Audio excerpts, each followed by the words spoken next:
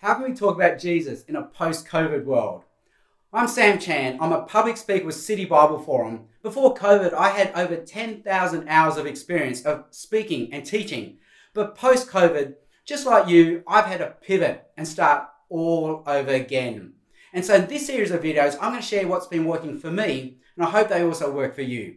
So if you're in any form of Christian ministry and you find yourself speaking to a camera, then this series of videos will really help you.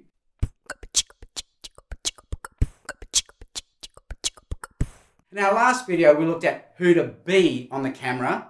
In this video, I want to share how we can turn our study into a studio. Because just overnight, we've gone from having to write and deliver speeches to producing videos. We've become film makers.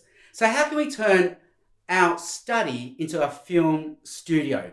Here I've got 5 quick, simple, cheap tips. Tip number 1, we have to get rid of the bookshelf. We have to have a clean, simple background. And that might mean we have to get rid of some books. We have to convert our books to Kindle, but we have to put the bookshelf on the other side of the camera. Tip number 2, we need light. We need lots of light. So the light can't come from behind me. I have to make myself face the window. So I've got light coming from the window, and I've got all my ceiling lights on right now. And I've also bought some cheap uplights, and Jane Kim from City Bible Forum has taught me this hack. Just cover them in some plastic bags, and that gives me a soft light rather than a harsh light on my face. Tip number 3, I have to put the camera at eye level, or just a little bit above my eye level. The temptation for us is to simply use the webcam on our laptop and have it below us, and we speak down to it. But now the camera is looking up my nose, and my face is also too close to the camera.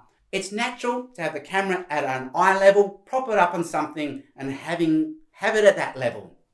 Tip number 4, I have to put the camera on a tripod, on something really, really stable.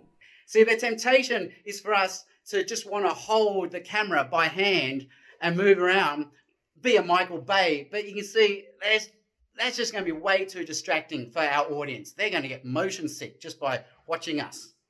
And tip number 5, and this is the most important tip, sound. Sound is the most important thing. I have to buy, and it could be something really, really cheap, but I have to buy an external microphone.